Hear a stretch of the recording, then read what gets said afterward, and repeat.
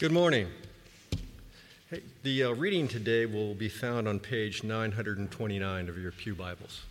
It's, like Cody said, Acts 20, 17 through 38.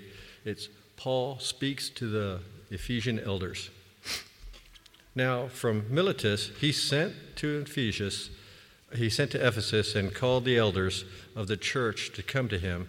And when they came to him, he said to them, "You yourselves know how I lived among you the whole time from the first day that I set foot in Asia, serving the Lord with all humility and with tears and with trials that happened to me through the plots of the Jews, how I did not shrink from declaring to you anything that was profitable and teaching you in public and from house to house, testifying both to Jews and Greeks of repentance toward God and of faith in our Lord Jesus Christ. And now, behold, I am going to Jerusalem, constrained by the Spirit, not knowing what will happen to me there, except that the Holy Spirit testifies to me in every city that imprisonment and afflictions await me. But I do not account my life of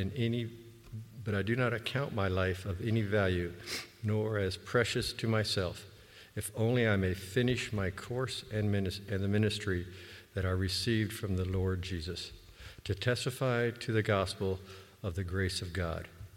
And now, behold, I know that none of you among whom I have gone about proclaiming the kingdom will see my face again. Therefore, I testify to you this day that I am innocent of the blood of all, for I did not shrink from declaring to you the whole counsel of God. Pay careful attention to yourselves and to all the flock in which the Holy Spirit has made you overseers, to care for the church of God, which he obtained with his own blood. I know that after my departure, fierce wolves will come in among you, not sparing the flock, and from among your own selves will arise men, speaking twisted things, to draw away the disciples after them. Therefore, be alert, remembering that for 3 years I did not cease night or day to admonish everyone with tears. And now I commend you to God and to the world of his grace, which is able to build you up and to give you the inheritance among those who are sanctified. I coveted no one's silver or gold or apparel. You yourselves know that these hands ministered to my necessities and to those who were with me. In all things I have shown you that by working hard in this way we must help the weak and remember the words of the Lord Jesus, how he himself said, "It is more blessed to give than to receive." And when he had said these things, he knelt down and prayed with them all. And there was much weeping on the part of all. They embraced Paul and kissed him, being sorrowful most of all because of the words he has spoken, that they will not see his face again. And they accompanied him to the ship. I'd like to now provide a prayer of thanksgiving. Dear God, thank you for all you've given us. Thank you mostly for your word, the Bible, that we have the opportunity to read that without fear, without any controls. Lord, let us turn to the Bible and thank you for your word that is written there. And Lord, I want to thank you for the community and state we live in. As Cody mentioned, there's still places in the United States that we're not allowed to assemble like we are today, seeing each other and worshiping God like we know we should. Lord, I want to thank you also for our mothers. If it wasn't for them, none of us would be here right now. Lord, thank you again for your word and for your forgiveness through your Son, Jesus Christ. Amen. Well, if you'll permit me, I would like to open our time this morning with a bit of a personal story. And this, I hope, will sort of set the tone for what is taking place here in our passage this morning in Acts chapter 20, verse 17 through 38. I don't know about you, but my most tear-filled and memorable goodbyes are not the folks of whom I've known for years and years, even decades, of which they may depart and move to another state or something of that nature. But the most difficult ones have been the ones I've known for the fewest years, and yet for those few years went through fire like maybe rarely with any other. The guy who came to mind this morning, I'll share his name. Some of you may know him, some of you don't, but I'll tell you the story behind him, and that's Brant Bernard. I can't even talk about that guy. I knew him I still know him. He's not gone. But he's not living here anymore.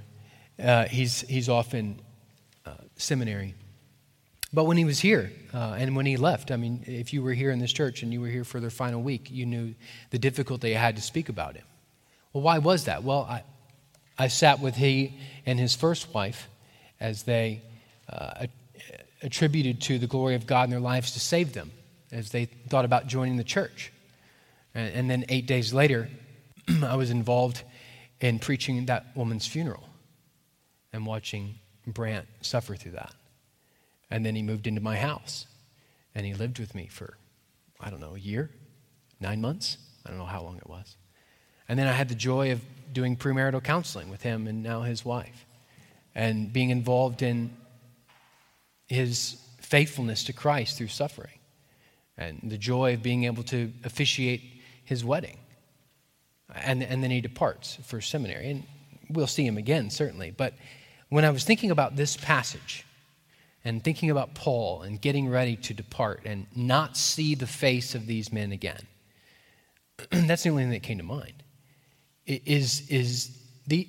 had been in the trenches with these guys. And I think it's important for us to recognize, before we look at the nuances of this passage and before we get the glory of Christ from this passage, to recognize that the context, if you will, the emotional context overlaid upon this, of friendships, of faithfulness, of brothers forged in fire for the gospel of Jesus Christ. And as even Tom read it, maybe your thought is maybe even the first readers of this passage thinking this is for pastors. This is for elders. Elders, so you should remain steadfast in the caring of your soul and the souls entrusted to your own church, you're entrusted to your care. And that's true. This is for pastors. But how much more is it also still for the church?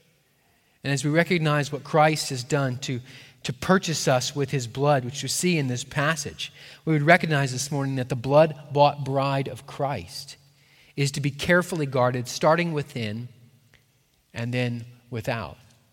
And that's true for me, certainly, and for Eddie and for David, but that's also true for you sitting in the pew. Now, this is a long passage, and even as Tom read it, how are we going to take this in one giant chunk? And if you're looking at your Bible, I trust that you are. Let me just direct you to two ways to look at this passage that I think might be helpful to us.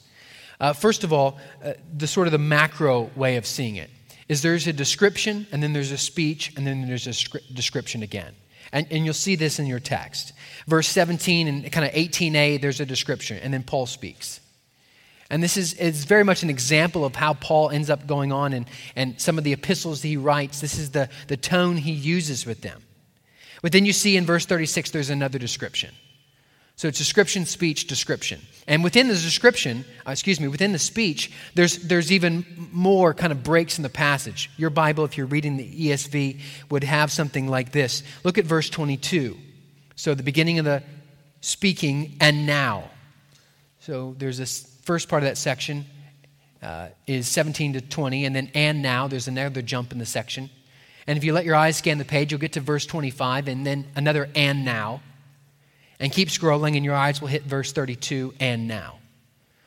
Paul is breaking his speech at these places, and he's helping, and he's shifting different things along the way. And that's what that's how we'll take the passage this morning to help us think about what Paul is trying to articulate to these Ephesian elders. So this first section here in verse 17 through 21, a faithful example. If you're taking notes, a faithful example. Now we see there in verse 17, Paul is now arrived in Miletus. We can remember from last week he's traveling to Jerusalem and desiring to go to Rome. And there's a going right by Ephesus by way of ship, and he lands in Miletus and he calls the elders to come to him. He had spent much time in Ephesus. If he pauses there for any significant amount of time, he gets off the boat. What happens? Paul's back. Paul, you can't just leave so quickly. Paul, you need to stay. Paul, we want you for dinner. Paul, we want you for breakfast. Paul, would you come to us and have coffee? All these things are trying to take place. He doesn't have time for this. He needs to get to Jerusalem. So he sails by Ephesus, calls for the elders to come to him in Miletus. And these are the elders of the church in Ephesus. So he's speaking to a particular group of shepherds in a particular local church. And you notice in this first section, 17 through 21 here, Paul gives a brief review of what he has been up to in his ministry in Asia. Notice verse 19. Serve the Lord with all humility. Serve the Lord with tears. Serve the Lord with trials. Serve the Lord with all humility, with tears, and with trials that happened to me through the plots of the Jews. We have looked at those plots over and over and over again. Where Paul, upon arriving to a new city, goes into the synagogue. The preaching of the word happens to the Jews. At some point in the ministry, they kick him out and persecute him. But despite that persecution, despite that opposition, verse 20, what does he do? Does not shrink from declaring anything profitable. He's preaching to them the good news of Jesus Christ in the face of adversity, in the face of persecution, and he teaches them publicly, and he does it from house to house to all. That's the Jew and the Greek. Declaring to them repentance toward God and a faith in our Lord Jesus Christ. Paul is the example set forth for these Ephesian elders and even for us. He's a church planner, but he's also an elder. And he's set before us himself, by the grace of God, as an example. And the way he lives his life is an example of pastoring. He's serving humbly, with tears, through trials, not shrinking from declaring the good news of Jesus Christ publicly and from house to house. That is, he is constantly with a word on his lips about the glory of Christ and seeking to encourage those within his care. Now we can think of the guilt laid upon the shepherds of Israel. You could go in your Bible, no need to, I'll mention it, Jeremiah chapter 6, verse 14. And the guilt of the shepherds of Israel was just this. They have healed the wound of my people lightly, saying, peace, peace, where there is no peace. What does Paul do? Not that. He's not a light pastor. He's not going to shrink from declaring whatever was profitable. If he sees that which might be profitable for the souls of those in his care, he's willing to speak it. Even as I studied this passage, all I could think about was how I want to be like this, but how difficult this can be. How difficult it is to not shrink from declaring anything that would be profitable. If I might add, I might ask the question, what are you looking for in a pastor? Some of you who are getting close to the college years where you'll go off to a school maybe, and you're going to look for a church. What are you going to look for in a pastor? A personality? One that might be business-minded, a good leader? A perfect pastor?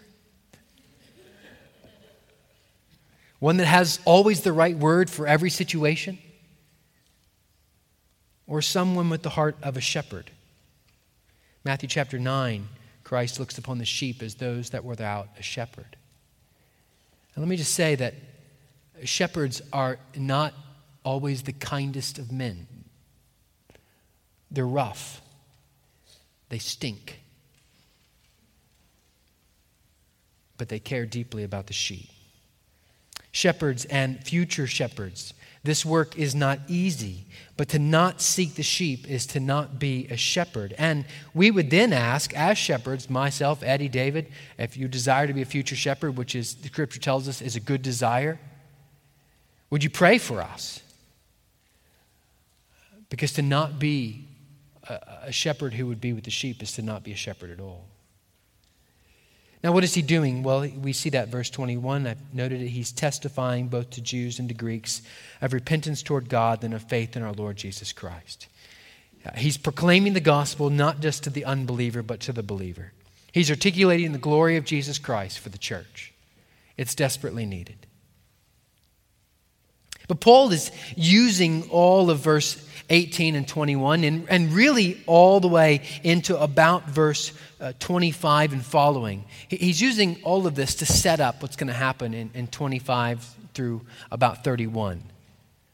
So he gives us a faithful example, but then he moves to a faithful finish. This is Paul's desire. We sort of get the inner workings of what Paul greatly wants. 22 through verse 24.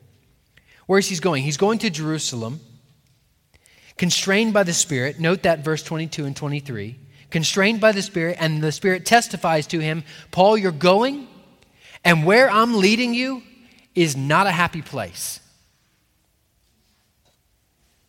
In every city that I go, there will be imprisonment and afflictions that await me. Now just consider this.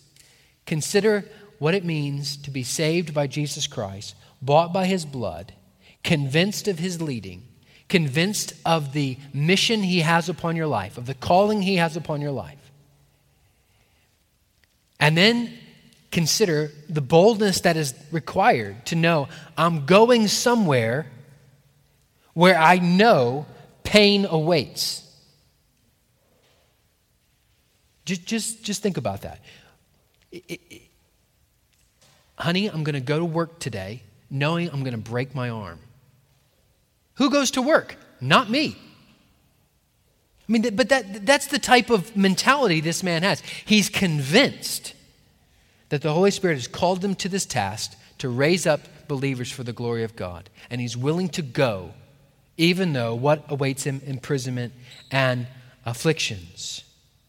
His number one desire is not his life, not anything other than that he would run well and finish well in the mission assigned to him, to testify to the gospel of grace. That's his only desire. I'm leaving you all. You've got to know this is what I want. I want to finish well. May that be said of all of us. I fear I'm too soft, and I fear we're all too soft as Christians. You know, no one stopped us at that door. No one told you that if you come to church today, you're going to lose your job. No one told you that if you decide to open your Bible, you won't ever see your children again. But this is the reality for many Christians. And it's not for us. And to our shame, I believe we're often too weak. We don't have anything to lose but our reputation. That's it. And really? Is it that big of a deal? I mean, this is what has got to go through our minds. This is what's going through my mind. As your pastors thinking, I'm soft compared to this. When are we going to get tough for Christ? When the guy is knocking at the door and telling me, give me all your Bibles? Oh, then daylight dollar short. Brothers and sisters, let us use the time of grace that we have in our country to not shrink from declaring the gospel of grace. May that be set upon all of our hearts. I said, though, that what we're trying to get to, and that's what we'll spend the majority of our time, is this third portion, which is 25 through 31. If you're thinking going fast, I'll slow down here in just a minute. 17 through 21 is a faithful example. 22 through 24 is a faithful finish. And then 25 through 31 is a faithful watch. This is where Paul is landing. First of all, notice what he says, something unusual. Therefore, verse 26, I testify to you this day that I am innocent of the blood of all. What on earth is he speaking about? Well, in Acts chapter 18, verse 6, remember one of the things he does to the Jews as he leaves the synagogue is he says, your blood be upon your own head. And what's probably ringing through Paul's mind, and certainly would should be ringing through our minds when we think Old Testament is thinking Ezekiel chapter 33, verse 6. But if the watchman sees the sword coming and does not blow the trumpet so that the people are not warned, and the sword comes and takes any one of them, then that person is taken away in his iniquity, but his blood I will require at the watchman's hands. What's the job of the preacher? To be the watchman, to declare what is sin and the glory of Jesus Christ. Why is this blood not upon his hands? You see, because he did not shrink from declaring to you the whole counsel of God. That is, he did not leave out any part of the plan of God's redemption of sinners. He preached the popular verses and he preached the unpopular ones. In a word, Paul was a verse-by-verse preacher. He simply took what was in front of him and he proclaimed it. And he gets all of this. He's building all of this to get to the meat of this speech. And this is where we'll spend our time. Notice he gives two imperatives, two things that he wants these elders to do. And it's in verse 28 and it's in verse 31. And I want you to just note them. First, pay careful attention to yourselves in the flock. And second, be alert, remembering. And let's take those two and we'll spend a lot of time here. First of all, pay careful attention to yourself. If the soul of the shepherd wanders, the sheep will follow. Now, that's not the way it's supposed to be, but we're sheep, aren't we? That's what sheep do. They follow shepherds. If the shepherd leads in a false way, the sheep will follow. And this is, but at the same time, you all are not just sheep, you're princes and princesses in the gospel of the kingdom. And so you're also called to say, whoa, whoa, whoa, shepherd. Those are cliffs. Pasture us well in the Word of God. Eddie, David, those who desire the office of elder, we should be watching our souls. We should watch what is feeding our souls. We should ask others to examine the contents impacting the health of our minds and souls. And you should be watching us carefully and saying, what's going in? How will you know what's going in? By what's coming out, not just out of this mouth, but out of the actions of my life. Pay careful attention to yourselves and pay careful attention to the flock. Why are pastors to pay careful attention to the flock? Paul tells us, because the Holy Spirit calls pastors to the work of caring for something he obtained by his own blood. And you'll note here the Trinitarian theology of God at play within the church. You see this. The Holy Spirit made pastors, called them to care for the church of God, which he obtained with his own blood. That's the blood of Jesus Christ. Church, you were purchased by blood. And it's not your own. It's not any common Joe's blood. You sit here today, I trust, because blood was spilt for you. This is not a light thing. Blood is not a light thing. We get queasy about blood. We should. The blood of the perfect Son of God. If the blood of the perfect Son of God spilt for us isn't worth finishing a race for, then I'm not sure what is. Because the only reason any of us are in the race is because Christ paid the entry fee. Oh, and then he created us as new creations with a desire and ability to run. Oh, and then when we get weak and we get weary and we get tired, what does he do? He says that those who wait upon him shall have their strength renewed. Oh, and then he goes in front of us and he prepares the way. And then he goes behind us and he cleans up the mess that we've left for his glory and our good. Mothers, Can I encourage you this morning that the Bible screams that you have one that cares and loves and delights in you to levels such as only heaven can fathom. So if you're weak in the run, you have someone who cares for you far greater than your children or husband ever will. To the point that he sent his son to have his blood shed so you could be his own. Brothers and sisters, lay aside every weight and sin which clings so closely, and let us run with endurance the race that is set before us, looking to Jesus, the founder and perfecter of our faith, who for the joy that was set before him endured the cross, despising the shame, and is seated at the right hand of the throne of God. Hebrews 12, 1 and 2. Would you turn with me in your Bibles to 1 Peter chapter 1. Let's just spend some time recognizing the importance and significance of the blood of Jesus Christ to the Christian. 1 Peter chapter 1, we'll go to two passages in Peter. One in 1 Peter 1 and one in 1 Peter 2. Would you set your eyes on verse 17? 1 Peter chapter 1, verse 17. If you call on him as Father, who judges impartially according to each one's deeds, conduct yourselves with fear throughout the time of your exile, knowing that you were ransomed from the futile ways inherited from your forefathers, not with perishable things such as silver and gold. Look how the Bible sets this up. Silver and gold. These are highly regarded, and it always has been that way. He's simply setting up there is nothing more costly.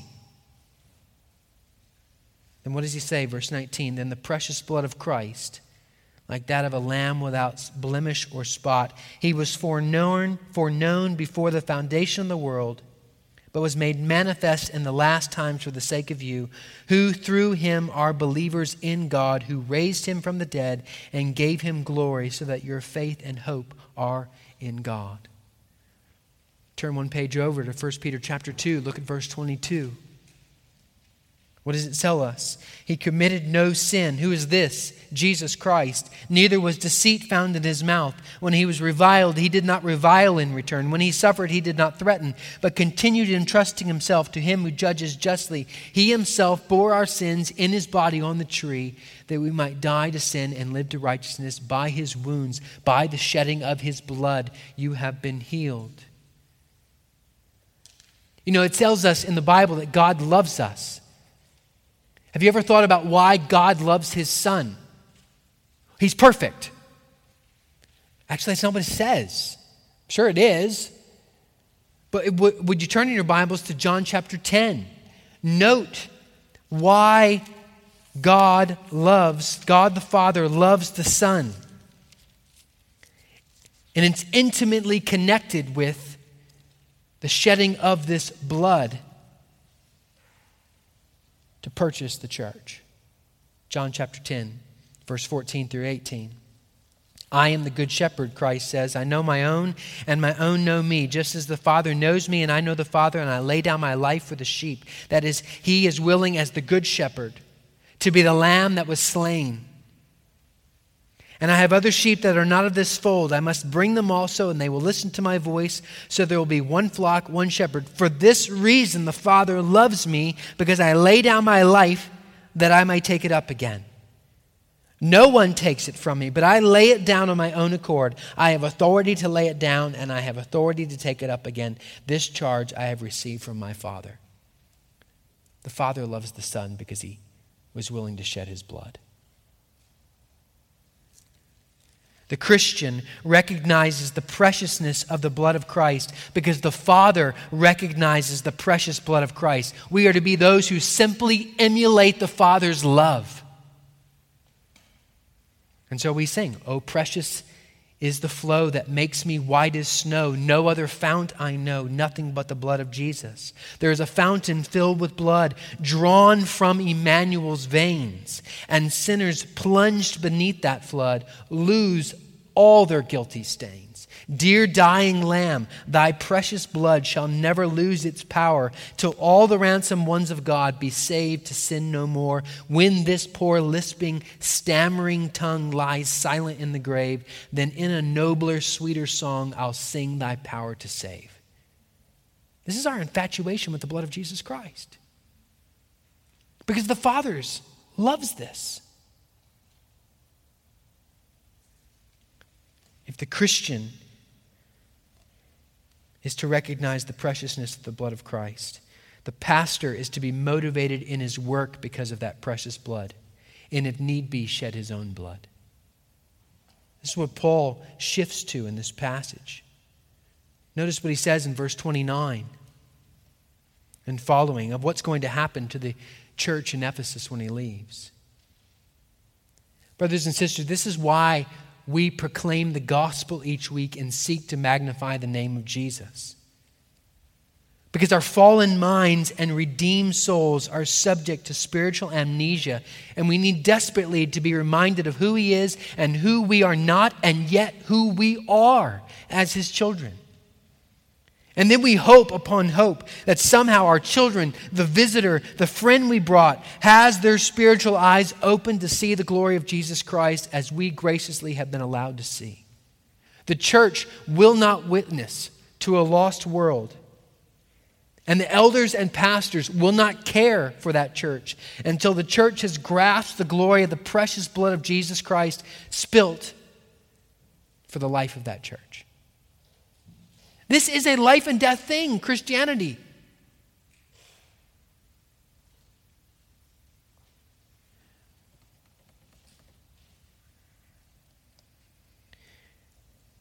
With that motivation in mind, note again the commands of Paul, exhorting these church leaders, and by extension every leader, every church leader, and even by extension to every church, to hold their leaders accountable to these exhortations. He told us to be careful about our own souls and to care for the flock in verse 28.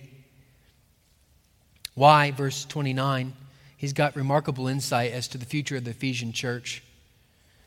We saw the Holy Spirit's leading him in verse 22 and 23. We can surmise that that is what is giving him this insight here. Even in the letters to Timothy in 1 Timothy, we recognize what he says here in verse 29 comes true. Wolves do come, even from among them, and they ravage the flock. I know that after my departure, fierce wolves will come in among you, not sparing the flock, and from among your own selves will arise men speaking twisted things to draw away the disciples after them. And this is what happens if pastors are not careful. And then he concludes yet again, pay careful attention to yourselves and to the flock. And then verse 31, be alert. Because of the wolves who will come, be alert, remembering, that is, continue the relay race of faithful pastoring. Remember what I've done. Remember how I've been with you for 3 years, he says. Not ceasing night or day to admonish everyone with tears. You notice Paul isn't taking much time off, if you haven't figured that one out yet. Paul is committed to this task. How does he encourage them to do it? Primarily, the preaching of the word is that which protects the flock. The pulpit drives the church, and then the house ministry drives home the pulpit, is the way it's supposed to work. Well, let's look at this last section here. We've observed a faithful example in Paul. We've looked to him desiring a faithful finish. We've recognized his exhortation to a faithful watch. And then finally now, we'll look at Paul and gain the admonishment in closing here of Paul as a faithful worker. Verse 32 and following, he commends these to the grace of God, the word of his grace. And notice what he does. He contrasts the grace of God in these pastors' lives as more than whatever they might gain on this side of heaven. I commend you to God and the word of his grace, which is able to build you up and give you the inheritance among all those who are sanctified. I coveted no one's silver or gold. And Paul is exhorting them to be hard workers. You yourselves know that these hands minister to my necessities and to those who are with me. In all things I have shown you that by working hard in this way, we must help the weak and remember the words of the Lord Jesus, which you won't find these words anywhere else in Scripture. The Gospels don't record them, which reminds us of what John says, that he just recorded what we needed to know. There's other things that Jesus said we don't know. This is one of them. It is more blessed to give than to receive. What does faithful, practical pastoral life look like? Hard work, not coveting others' money or apparel, helping the weak, giving of yourself and your hard-earned money for the inheritance from God. Verse 35 calls to mind another passage in Scripture, Luke chapter 14. I'll refer you to it. Just jot it down. I'll read it to you now. But this idea of helping the weak, giving of yourself to those around us, that they might hear the gospel of Jesus Christ. Luke chapter 14, 12 through 14, he said also to the man who had invited him, when you give a dinner or a banquet, do not invite your friends or your brothers or your relatives or rich neighbors, lest they also invite you in return and you be repaid. But when you give a feast, invite the poor, the crippled, the lame, the blind, and you will be blessed, because they cannot repay you, for you will be repaid at the resurrection of the just. And that's within a parable Christ is teaching.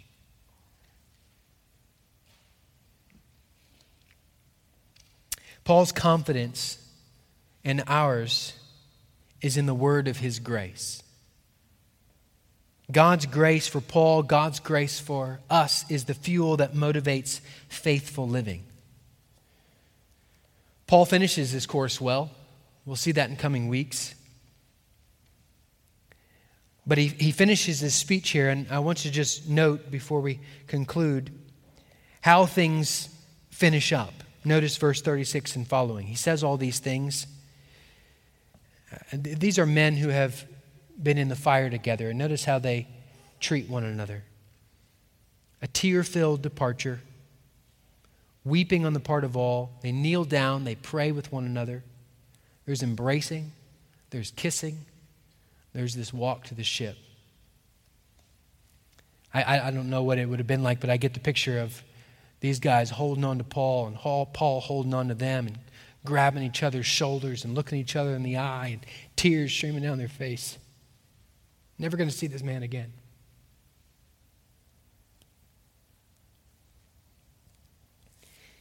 Even as we read verse 37, there's this embracing and kissing, and I thought of how weak we've become in our culture as men. We can't do this with one another. It's not manly anymore to care for one another's soul to this extent. But here it is. These men, bound at the hip by the glory of the gospel, departing, never to see one another again, prepared to take on whatever the Lord might bring into their life, desiring to do it faithfully, desiring to run it to the end. But we need to be careful here because Paul is not our example. He's a good one, and he's one we should follow and look toward, but he's not our prime example because Paul would say, "Why are you talking about me? Look to my example, which is Jesus Christ." Christ, we have grief in this world of sin. Paul had grief in this world of sin, yet Christ was a man of sorrows and acquainted with grief due to our sin. We stumble at times. Christ never stumbled, and yet promises when we do to be our strength. Christians are to be humble and self-sacrificing and caring for others because that's what Christ has done for us. It always comes back to Christ. Thus our need to hear about him and remind ourselves of the work that he did for us. May I ask you this morning, I don't know your current stand before Jesus Christ. I know most of y'all's, the vast majority, but some I don't know. Some have been here even weeks and I don't know. This is living. If you're not, what is it? The The adrenaline junkies would say, if you're not willing to die, you're really not having any fun. I mean, you're not willing to jump off a cliff and sail to the bottom, then what fun really is there? Can I just suggest that this is real living? This idea of giving everything and all, nothing left in the tank when you hit the end. Nothing left. Blood. I like to run. The best race I ever had was the one I felt the worst. And as I came across with 100 yards to go, all I was seeing was brown closing in because I was getting ready to pass out, going too hard. That was the best race I ever ran. Because there was just nothing left at the bottom. And the ones that are worse are not the fastest times, but the one I get to the end and I'm like, oh man, if I just adjusted here, if I pushed a little harder here. Brothers, sisters, we do not want to get to the end of this life and go, oh man, because we're going to do it anyway. Let's not do that. Let's look to what Christ has done, who for the joy that was set before him endured the cross. And if you don't know Christ, let me suggest, I don't know what you're doing with your life, but it's kind of meaningless. There's no point. Yeah, you got fun. For what? This afternoon? This evening? For a few minutes? For a few hours to wake up the next morning and go, duh. And that's it.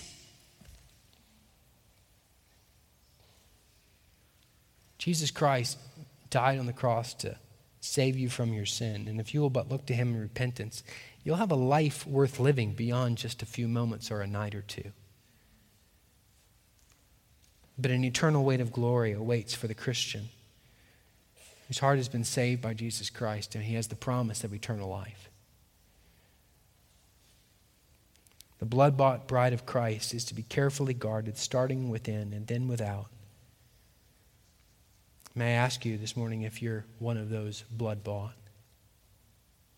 I want to conclude just with a quick testimony, not just of another man in history, besides Paul, who finished well, because I don't think we can have too many of these examples set before us. You may have heard, he's one of my heroes. I've used him many times. So if you've heard him before, sorry, you're going to hear him again. But a guy named William Borden. Look him up. If you go take your chocolate milk and it's got a cow on it, that's Borden milk. And he was the heir to that estate. In 1904, he graduates from a high school in Chicago, and by then he's already a millionaire, and his parents sent him on a worldwide trip around the world for his high school graduation. Some of you high school seniors, you missed it. You had the whole year. I don't know what's going on about that. Speak to your parents afterward. But he has the whole world lying before him. And when he gets back from this worldwide tour, he had been greatly burdened on his trip for the hurting people, especially in the Middle East. And he gets back and he says, I'm going to give my life, he writes, to prepare for the mission field.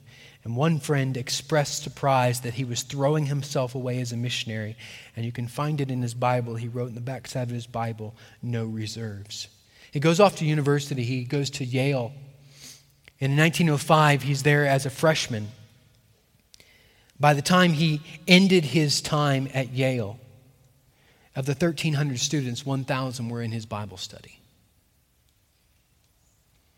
He was wholly committed to Jesus Christ.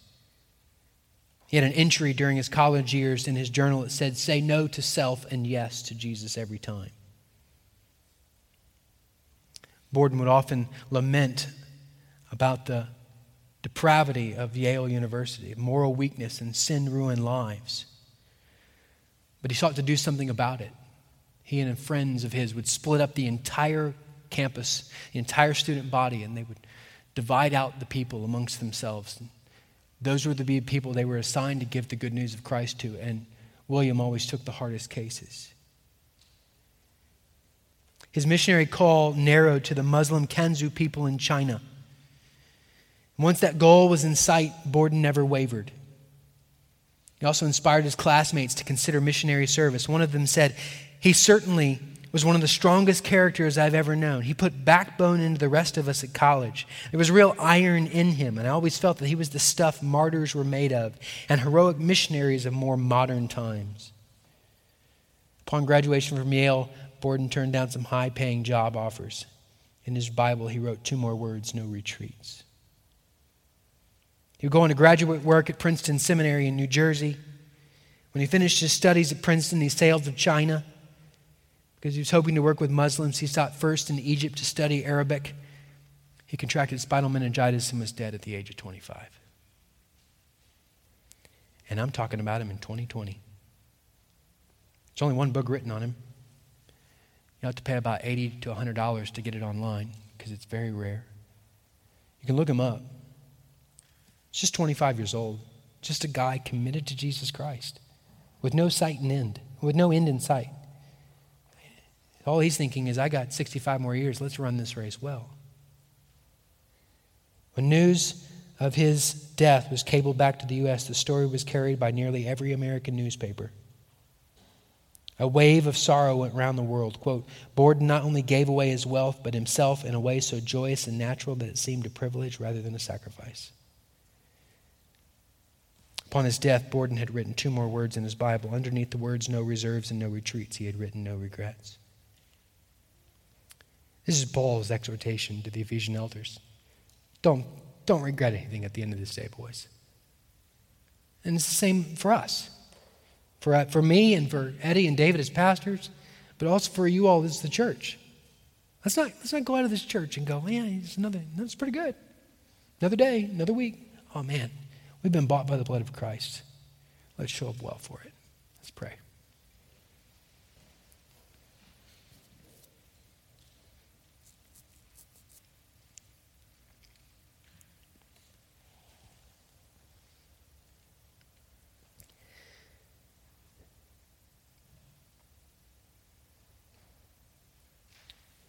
Father, we noted in our prayer of confession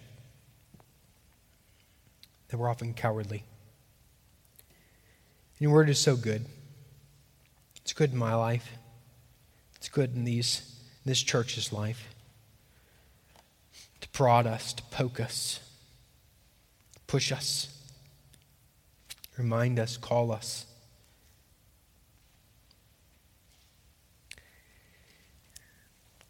Father, we're weak and frail. But I know for many here this morning, the desire upon their heart is, here am I, send me. Use us, even in our weakness and frailty. Use us in our desires that don't always match our actions. Help us. We want to be faithful to the team you have redeemed us onto. We want to be faithful to the family you have adopted us into. We want to honor the word of Christ that has brought us to life. We pray this week, even with our neighbors, friends, family, all those around us. Deepen our desire and give us much grace. We need it so desperately to stand for Christ. To not be weak. To remember Paul. To remember others who went all the way to the stake to be burned because they believed that this word was true. Father, you planted it in our hearts, and may it grow and bear great fruit for you this week. We thank you for your kindness toward us in giving us your word this morning. We thank you for the opportunity that we've had to minister. Help us as we go now. In the precious and holy name of Jesus we pray. Amen.